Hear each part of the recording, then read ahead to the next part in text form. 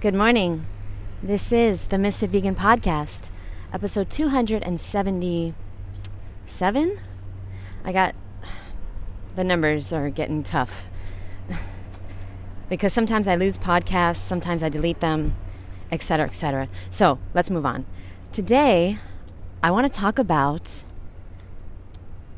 you versus them. So, scenario. Somebody makes you something, one of your favorite meals, but it's not raw, or it's not vegan, or it's not healthy, and they literally stayed up all night making it for you, or they bought something for you, or they got you a cup of coffee, they went out of their way to buy something for you that you no longer want. And in the past, you ate it or you drank it because you didn't want to make them feel bad. You didn't want them mad at you. You didn't want to offend them. You didn't want to let them down. But I want to ask you a question. What about you? Because when you say yes to someone else, you're saying no to yourself, and you're letting yourself down. You're going to get mad at you. So either way, somebody's going to be mad at you. Either them or you. So you're choosing for you to be mad at you because, hey, you've been mad at yourself for 20, 30, 40, 50 years. What's another day, right? The reality is that they're not going to be mad at you. Or maybe they will for a second if they petty. But see, you have to retrain, just like you have to retrain your microbiome, you have to retrain your friends. You have to retrain your family. You have to retrain people. Because you've never really set your boundaries. So how are they supposed to know you're serious this time? So I want you to think about this next time you say no. Thank you. Sorry, somebody opened the door for me. Next time you say no to you and yes to someone else. What about you? What about your feelings? You're going to get mad at yourself so somebody else is not mad at you? Either way, somebody's mad at you. You might as well make it someone else. You know why? Because when you do what you know you want to do, when you make the decision you know you want to make, everything gets better. Your health, your skin, your body, your mood, your life, your relationships, your career, everything gets better when you start to take care of yourself and you start to trust yourself. A big part of being raw or vegan or healthy, whatever you want, a big part of it is learning how to trust yourself again. If you keep putting other people's feelings over your feelings, you'll never get there. It's so not about the food. It's so not about the food. It's about feeling comfortable letting people down. It's about putting yourself first.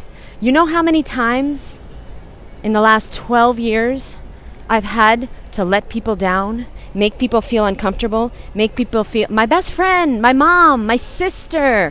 Oh my God. One time, y'all. And you know I'll do anything for my sister. Anything except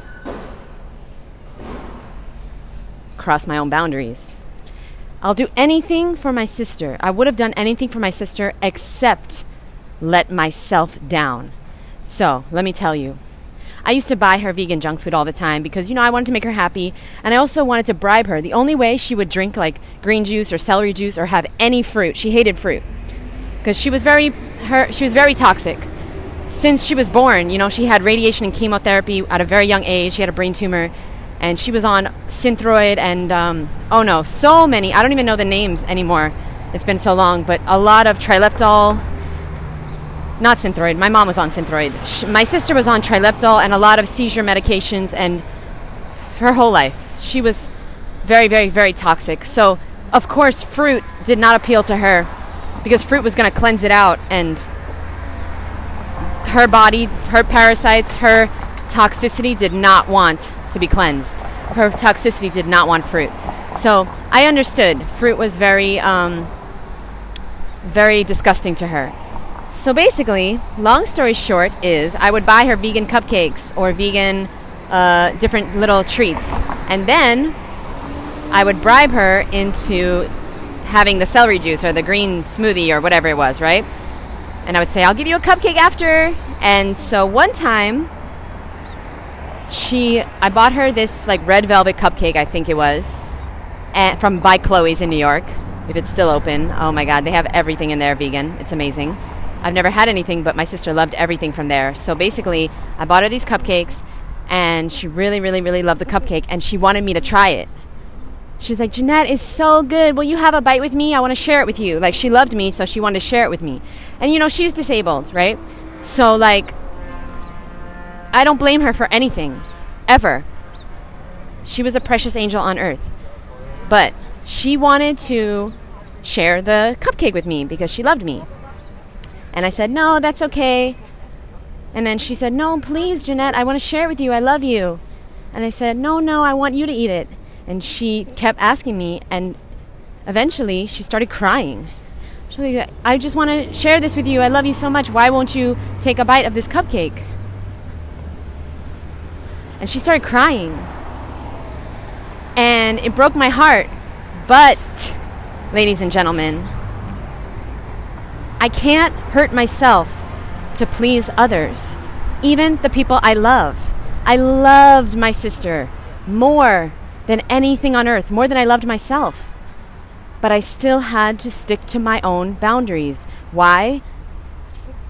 Because when you don't like yourself, life is miserable. When you're in a war with yourself, you don't even want to be alive. When you don't trust yourself, it's very depressing. So I tell you this story because I need you to start putting yourself first.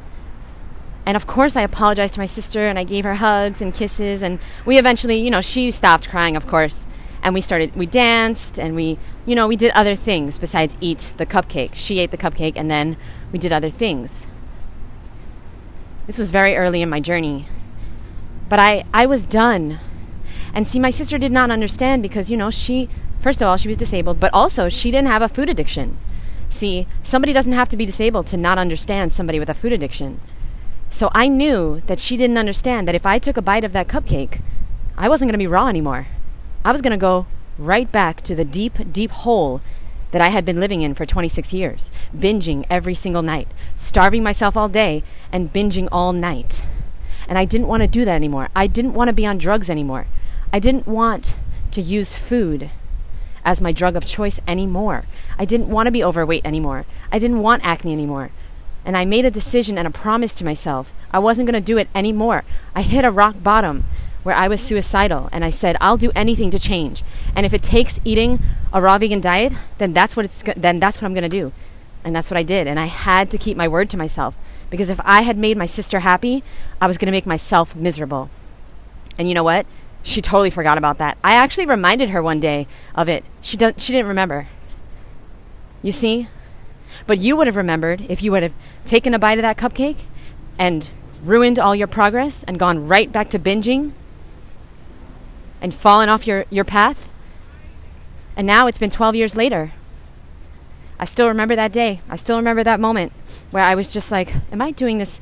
Am I making the right decision? Because this feels really wrong. My sister just wants to share this cupcake with me. What is the big deal, Jeanette? But now I understand. It is a big deal. Because I'm not like everyone else, and you aren't either. If you have a food addiction, you can't just have one bite of something. There's nothing wrong with you. You're just different.